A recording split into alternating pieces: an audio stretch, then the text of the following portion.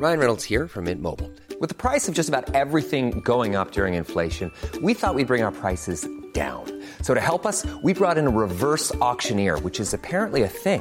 Mint Mobile Unlimited Premium Wireless. How to get 30, 30, bit to get 30, bit to get 20, 20, 20, bit to get 20, 20, bit to get 15, 15, 15, 15, just $15 a month? Sold! Give it a try at mintmobile.com/switch. $45 up front for 3 months plus taxes and fees. Promo rate for new customers for limited time. Unlimited more than 40 gigabytes per month. Slows full terms at mintmobile.com. The first guest of the evening is truly a poet. He's an artist. He is a friend and an inspiration to anyone who I think who has ever played the guitar or tried to write poetry. Would you please welcome Gordon Lightfoot?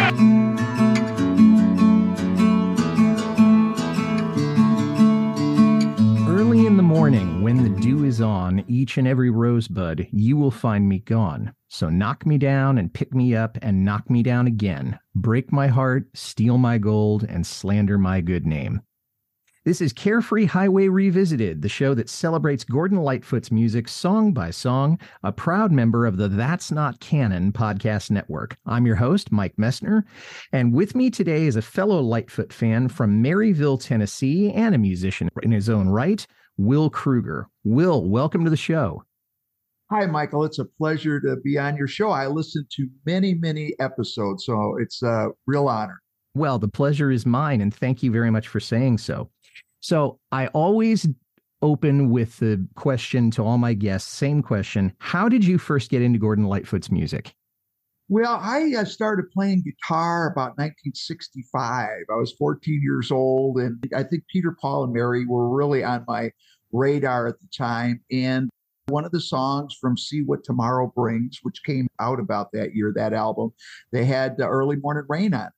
And that's, I think, the first inkling I got about Gordon Lightfoot. And I think I started investigating, and I bought the original Lightfoot album in mono, by the way, wasn't even in stereo.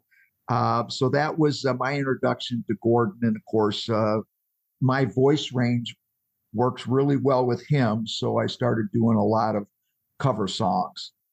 Makes perfect sense. Good. What do you like about Lightfoot's music generally? Well, I'm a songwriter myself, and I always emphasize melody. Lyrics are great, but if you don't have a good melody to kind of draw you in to listen to the lyrics, and Gord was a master at that. Every song, you knew exactly what the song was by the intro. Nothing was the same. It varied. And, later on when I started getting to know a little bit about his background, he had quite a classical background. He took a lot of emphasis on his lyric writing and the melody and that type of stuff. And his music was just great. Yeah, he's one of the few contemporary artists who actually writes his own charts. That's a point that I've made in other episodes. I don't know about too many other modern musicians who actually still do that. And maybe it's a lost art. I don't know. We just write chords. Right. That's about it.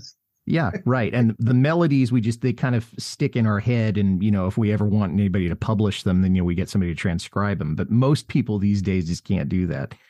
What about live performances? What's been your experience with seeing Gordon live? I've only had the pleasure to be at two of Gord's live performances. One was at the Opera House in Chicago, and then there was I can't remember the name of it. It was another club outside of Chicago. They had a round stage at the time. And the first one I went with my cousin, because I think that was probably, it had to be like 69, 70 when I saw. Oh, I remember it was just when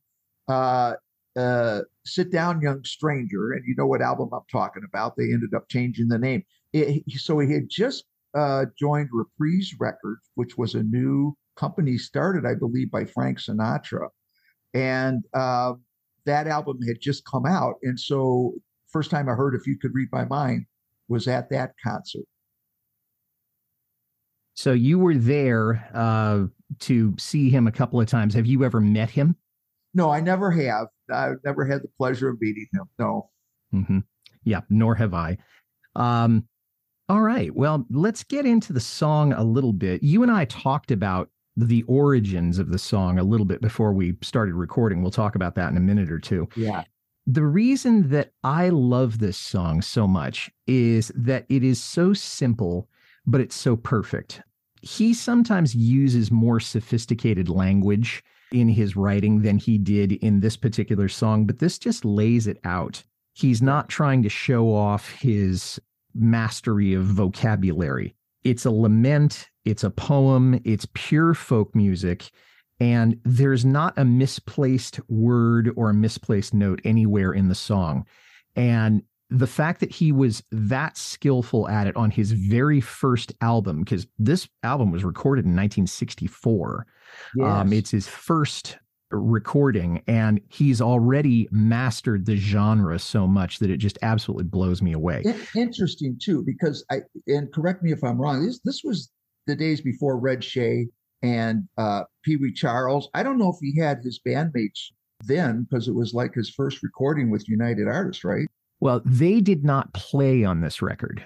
No, we're going to talk about who actually played on it, a little bit later. I don't know if he had started working with Red and with John Stockfish at that point. John was the original bass player before he turned it over to Rick Haynes.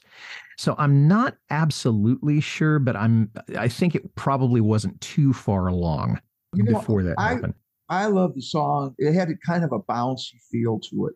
And it was just a good, fun song to play. And I've heard it many, many times. And I remember I was listening to the United Artists collection, and that came up. And I said, I'm going to try to do a good cover song to it. So in anticipation to this interview, I go, well, I better find out the background, because on your episodes, you're always going back to the origins of stuff. And you and I had talked about this before. I couldn't find anything exactly what it was. And you had mentioned it was around the time that he wrote Steel Rail Blues. Right. So it was in that kind of a genre. But what a great album that was. Remember the song, Oh, Linda? It was just a stand-up bass. That was all that was in the song. I mean, there were some really good jewels in that particular album. Yeah. And at some point, I'd love to do a show just about that album where I get, a whole bunch of people on a panel. Getting back to you, though, and your connection to the song, why did you want to talk about it today in particular? Well, I like Gordon Lightfoot. I like talking with other people that know a lot about that artist, and we have a lot in common in that. I just love the song. I'm going to sit down. I'm going to learn that song. And I've done that with many Gordon Lightfoot songs, Song for a Winter's Night, Don Quixote, Edmund Fitzgerald, Canadian Railroad Trilogy. I cover that. Incidentally, I do what I call a folk legend tribute show. And I include not only Gord's music, but James Taylor, John Denver, and Simon and Garfunkel in those. So those kind of songs I like to preview in my show. I can do them solo, but if I get a chance and there's enough money in the show, I can actually get a band together and really do it justice. Fantastic. And it's always good just to talk about a song that we absolutely love, and particularly if you've done your own rendition of it. What to you would be the best setting for listening to this song? Would it be at a certain time of day, a certain location, doing something? What do you think?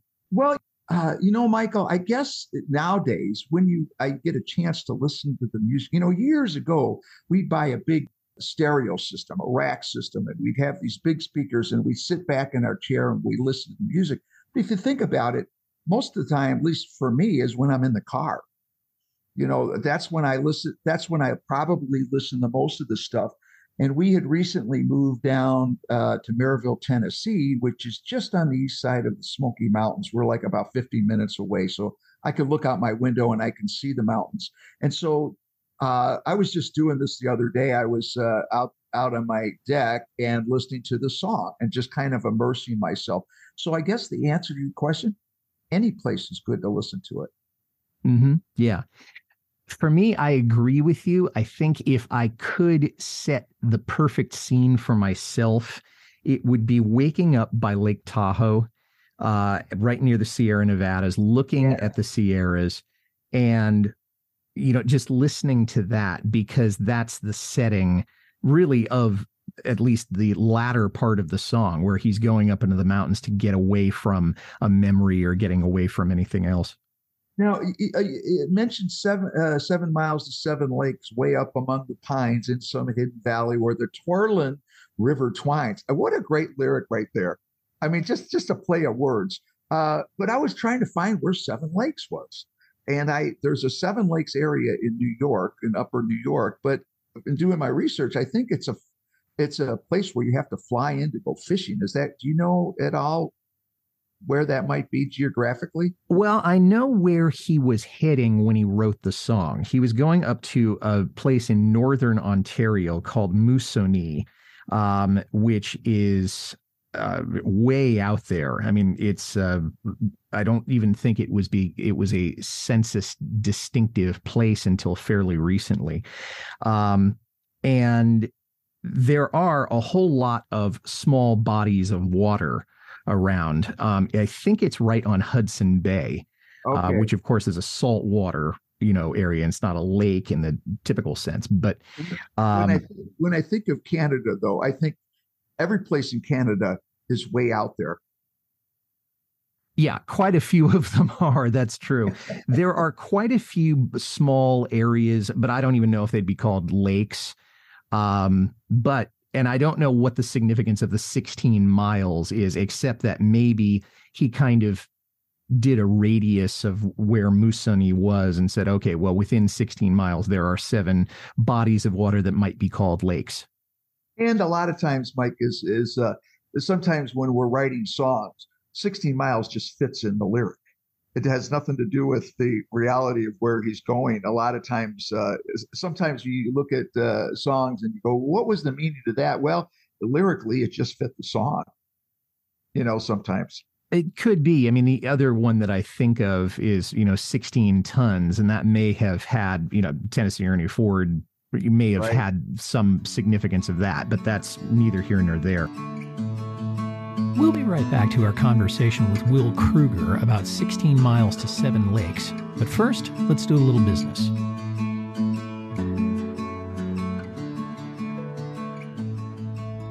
Attention listeners, the oldest record store in Toronto wants to buy your record collection. Cops Records is run by and for collectors. They know just how much heart goes into compiling your favorite music. Whether the vinyl belongs to you, a loved one, or a friend, they'll bring their 40 years of experience and sensitivity to every transaction. If you're thinking of selling a collection, visit Cops Records, that's Cops with a K, records.ca, or call them at 647-347-0095. You can also visit Cops at one of their 3 locations in the Toronto area. The world at war. 2 lives in the balance. Who will live to see another day? The leader of the free world or a man falsely accused of treason?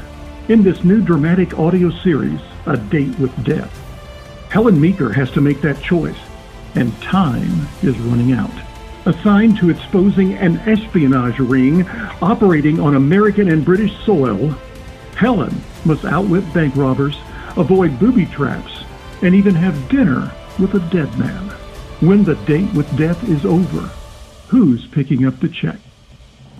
Ace Collins' best-selling World War II novella, A Date with Death, comes to life in this production by the Long Highway Players. Available on Acast and coming soon to a podcast feed near you, A Date with Death is a proud member of the That's Not Canon podcast network. Yeah, you were talking about the relative lack of information about this song. And one of the things that I thought of, is that it's an album cut from his first album on his old label. And it's an album that is almost 60 years old at this point. So it's not that it's not a beautiful song and a masterfully written song. I think it has just gotten lost in the plethora of other great songs and better selling songs from Lightfoot's catalog. And then the other thing is that this album didn't chart.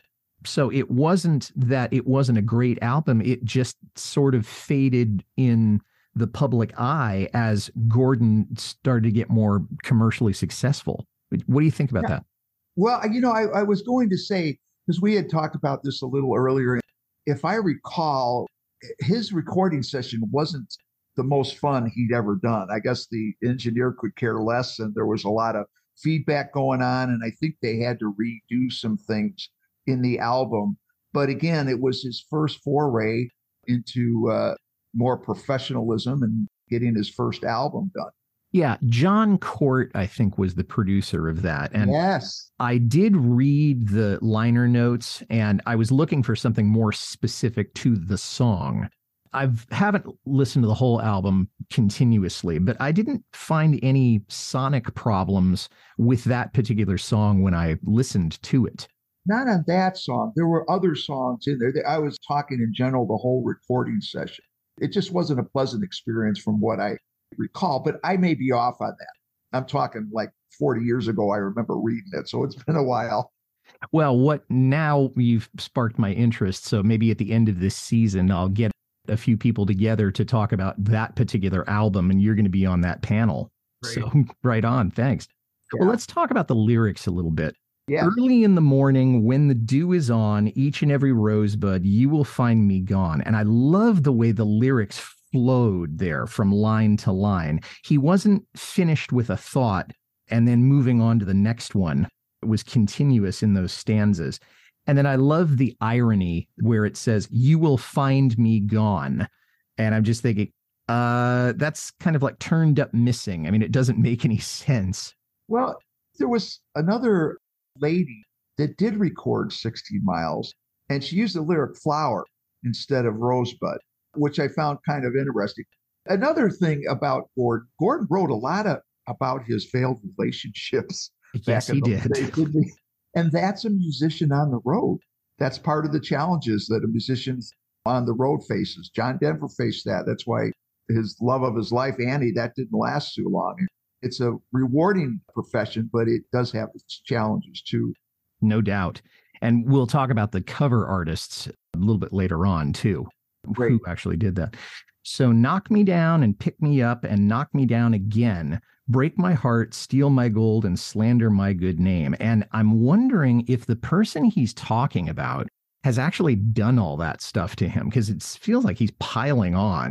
Blue suede shoes, you can knock me down, spit in my face, blah, blah, blah. Yeah, that's true. And that wasn't too long before that came out. I mean, you're talking 64. So, sometimes I listen to this, and it's his master at writing lyrics. Knock me down and spit me out, or what it rolls off the tongue. And if you're trying to fit words in a particular melody, it works. So, yeah, I'm sure he has his experiences, whether it was physical or it was mental. He could be talking about some mental depression that he had at the time. Yeah. And I think that's another thing that is part of being a professional artist, to take your feelings and express them, because art is the product of human emotion to some degree or another.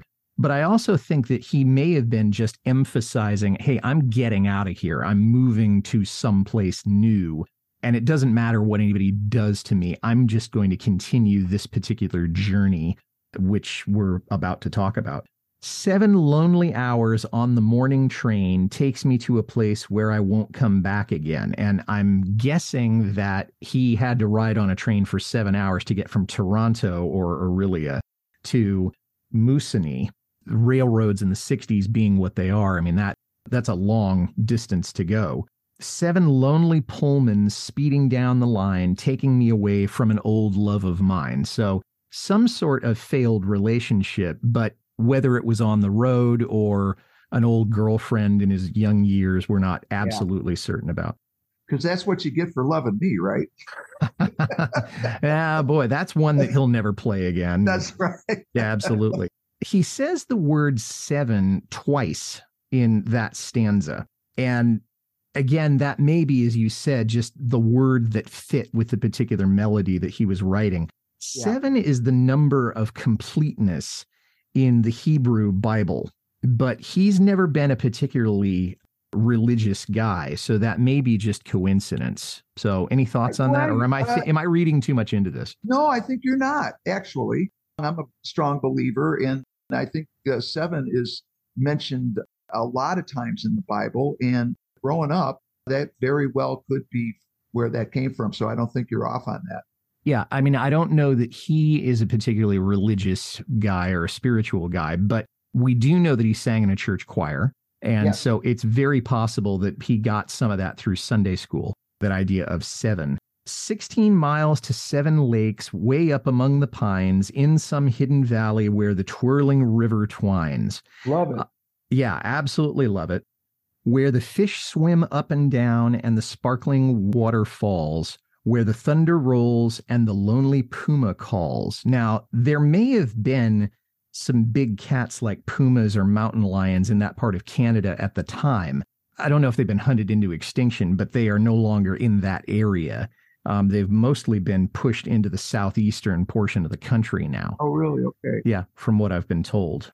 Somewhere on the mountain, I'll take another name, rid my mind of memories, and start my life again. And we've all felt that, where you just want to walk away or run away from a whole set of bad circumstances. And if it was only that simple, if we could just say, oh, I'm just going to sail off into the sunset, and start over again, which is not only unrealistic, but probably not right. And think of the imagery in that statement, what that shows you.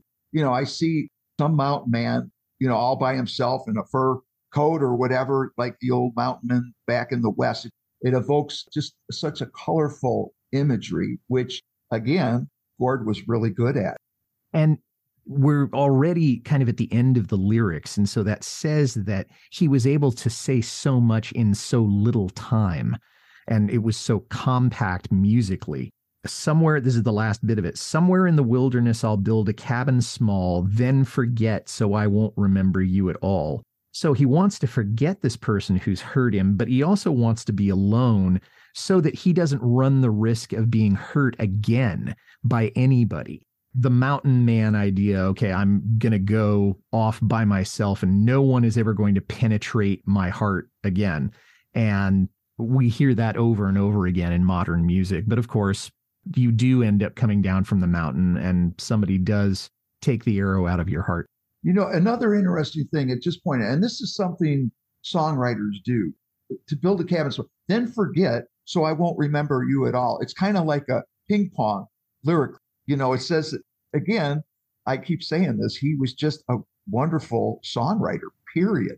Again, that he was doing this at the age that he was. I think he was 25 when he was writing this. Okay. And that the mastery of it is just amazing. Why this album didn't chart, I think, says more about the promotion that United Artists gave for it. I don't have a whole lot of background on the album itself, but it got great reviews. It just didn't sell.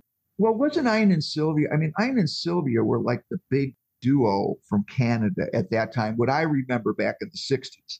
And I think they titled an album Early Morning Rain. So they were doing a lot of that stuff. And Gordon wasn't that well known, but they were, and they may have covered it. I don't know. But if they had covered it, maybe that song would have been more popular. But they seemed to be the dynamic duo at the time from Canada. Well, yeah, they did Early Morning Rain, which made him some money and got him a little bit of attention. Marty Robbins had a #1 hit with Ribbon of Darkness around the same time. Yeah.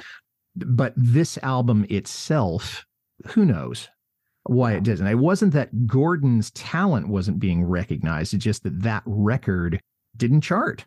There was no statistics on an American release that was just said, well, it didn't chart in Canada. And so you can extrapolate and say, okay, it didn't chart anyplace else either. We'll be right back to our conversation with Will Kruger about 16 miles to 7 lakes. But first, let's do a little business.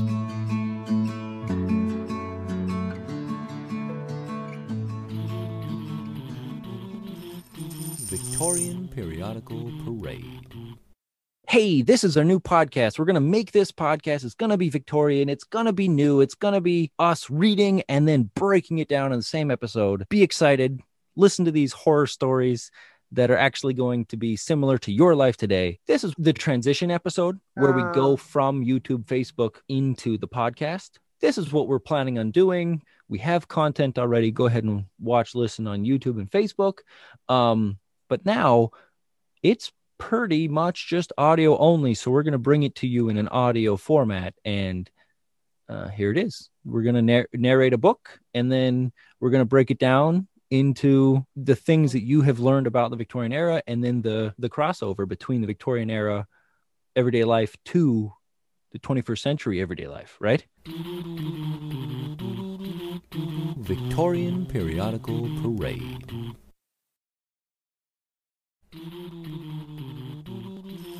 Victorian Periodical Parade.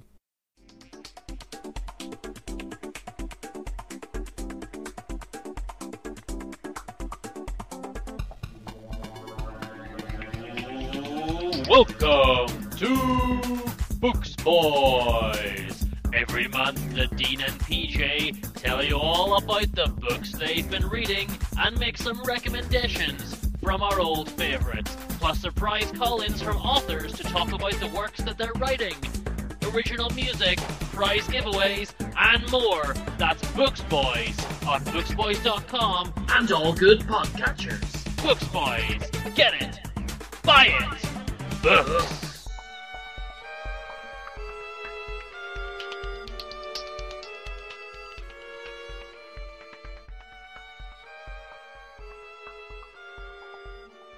Let me ask you a question. What was the first album that came out that did chart from him? It was not The Way I Feel. I think it might have been Back Here on Earth. I'm going to have to check that. Maybe someone who's listening could clue us in on that. Because I had bought that was my first album. And then I got Sunday Concert. Mm-hmm. That was my second Gordon Lightfoot album. And you think about the progression of his writing from Lightfoot to Sunday Concert. He had a live version of Canadian Railroad Trilogy and Beautiful. And I mean, there was just a lot of songs on that album. And I think that's what really solidified my love for Gordon's music, was at that point. And that's a good way to get a solidified, love and respect for the man's music through those albums. Well, the song did appear on Lightfoot. That was his first original album. It was recorded in 1964, but not released until 1966. This was the 9th song on the record, if you're counting from Rich Man's Spiritual, which was the very first cut. It was the second song on the B side. So again, it's way down in the mix. It was not released as a single. The album didn't chart, but I wanted to ask you, there's only 3 pieces in this song and maybe in the entire record, but I'm wondering, in this particular song and in that recording of it, you mentioned the melody. Is that your favorite musical aspect of it, or is there instrumental stuff also? It's part of it. Like I was saying before, you got to have a good melody to draw you into the lyrics, to hear the lyrics. And of course, he was a master at that. I just liked the bounciness.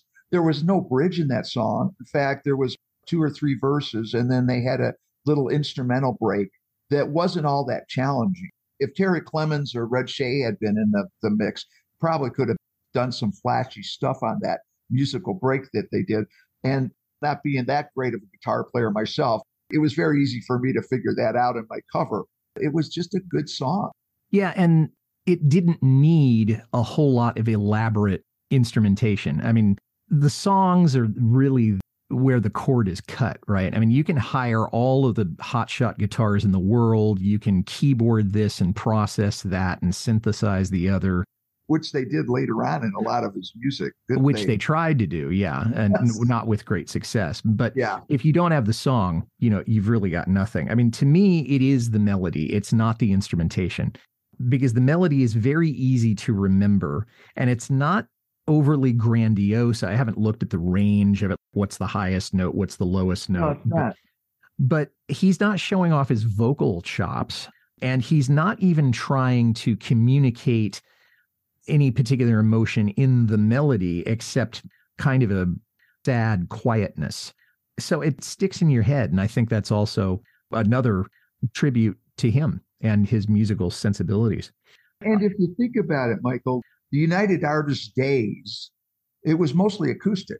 And that was the folk genre at the time. As James Taylor said, the folk scare of the 60s.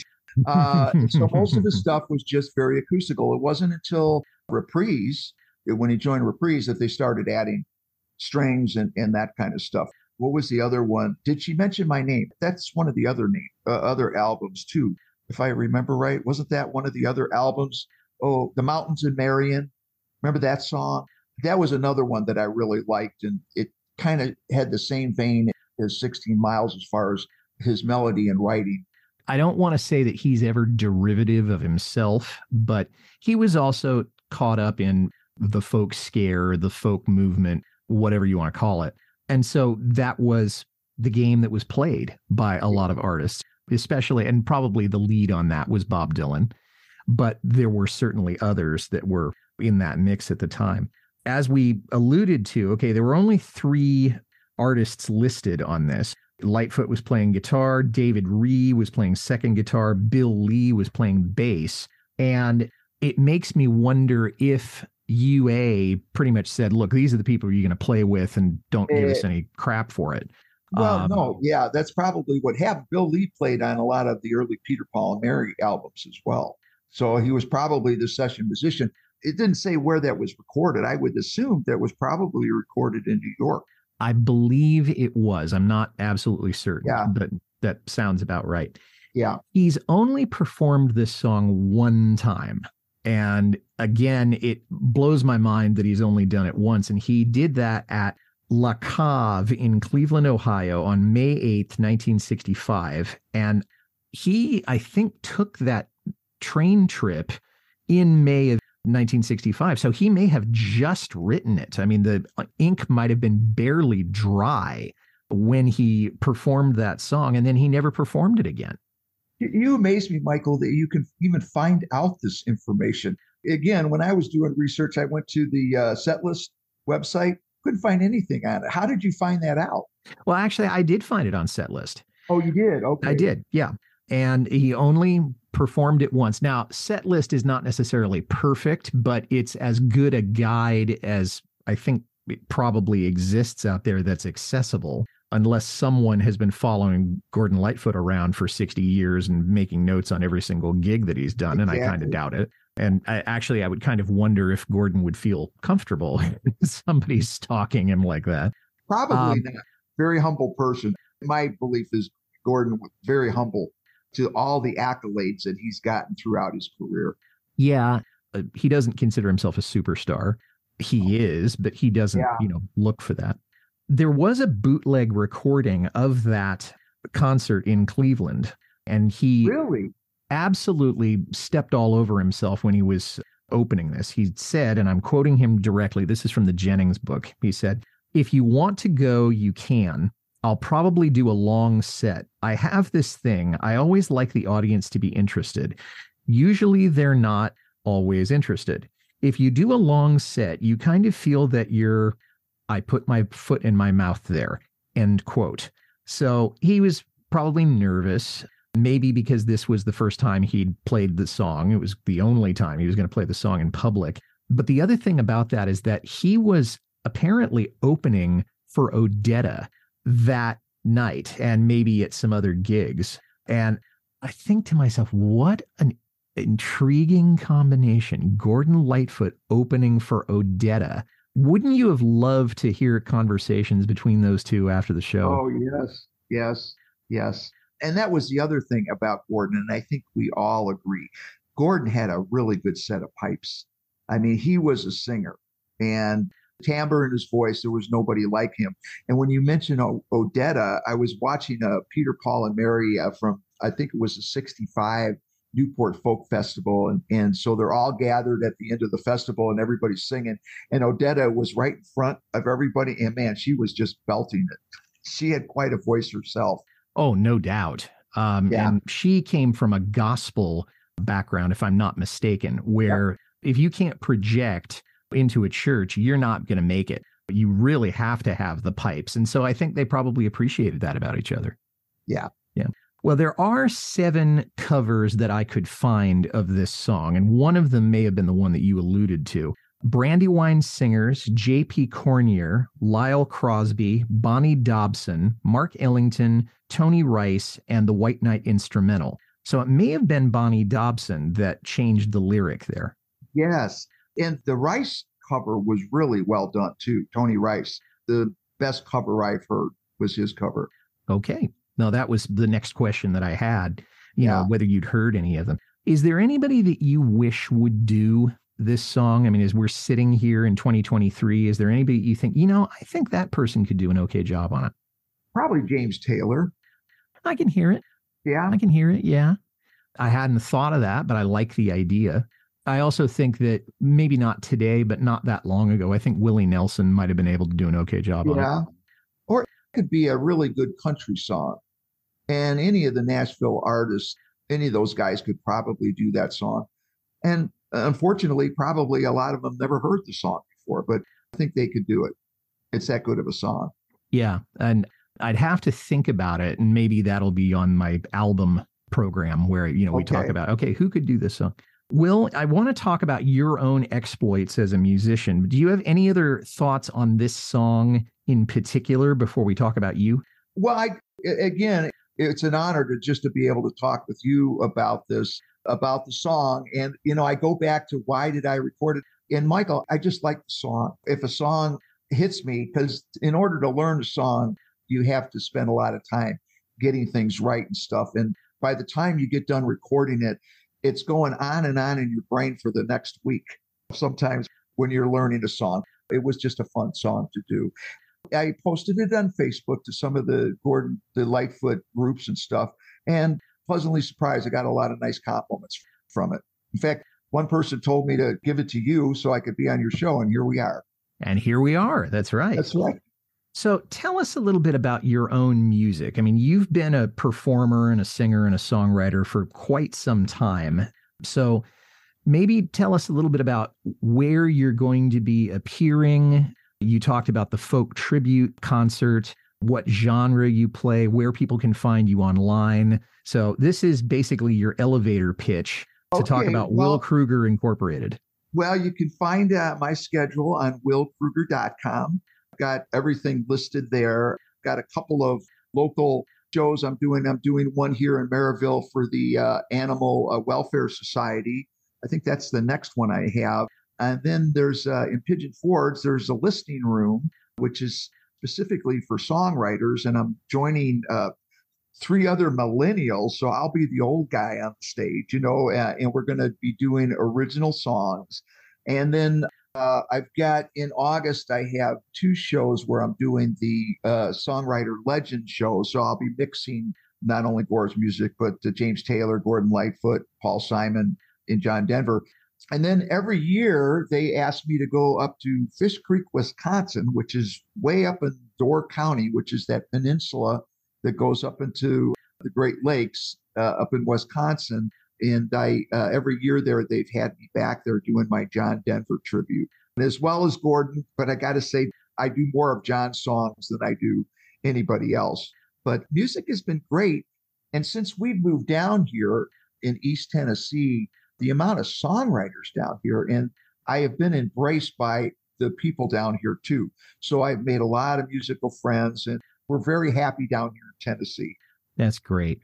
Will Kruger, this has been a lot of fun. It's nice to actually have a conversation about songs where we're asking each other questions. And this was a lot of fun. And I hope to have you back on the show again real soon. Well, that would be my pleasure, Michael. Thank you so much for reaching out to me. And I'll be listening to your upcoming podcast as I always do. And the best of luck to you as well. And thanks for listening, everybody. If you like this well enough to listen to the whole thing, tell somebody about it. Carefree Highway Revisited is on Apple, Spotify, Acast, or wherever you get your listening matter. Our website is www.lightfootpodcast.com. I'd like to make a special request for you to visit my Patreon page. I love this show so much and I want to keep it going, and you're in a position to help. Please head over to www.patreon.com/carefreehighwayrevisited. $1 or $2 a month is all I ask. You can reach me, Mike Messner, at teachermike72@gmail.com. Well, our next episode will feature my guest Michael Hill from Orillia, Ontario, and that is the home of Gordon Lightfoot and Stephen Leacock. He and I will be discussing Saturday Close from the Sit Down Young Stranger album. That show will be coming out in early to mid-April. Until then, for Will Kruger, this is Mike Messner reminding you, run for the roses, but don't forget to stop and smell them. We'll see you next time.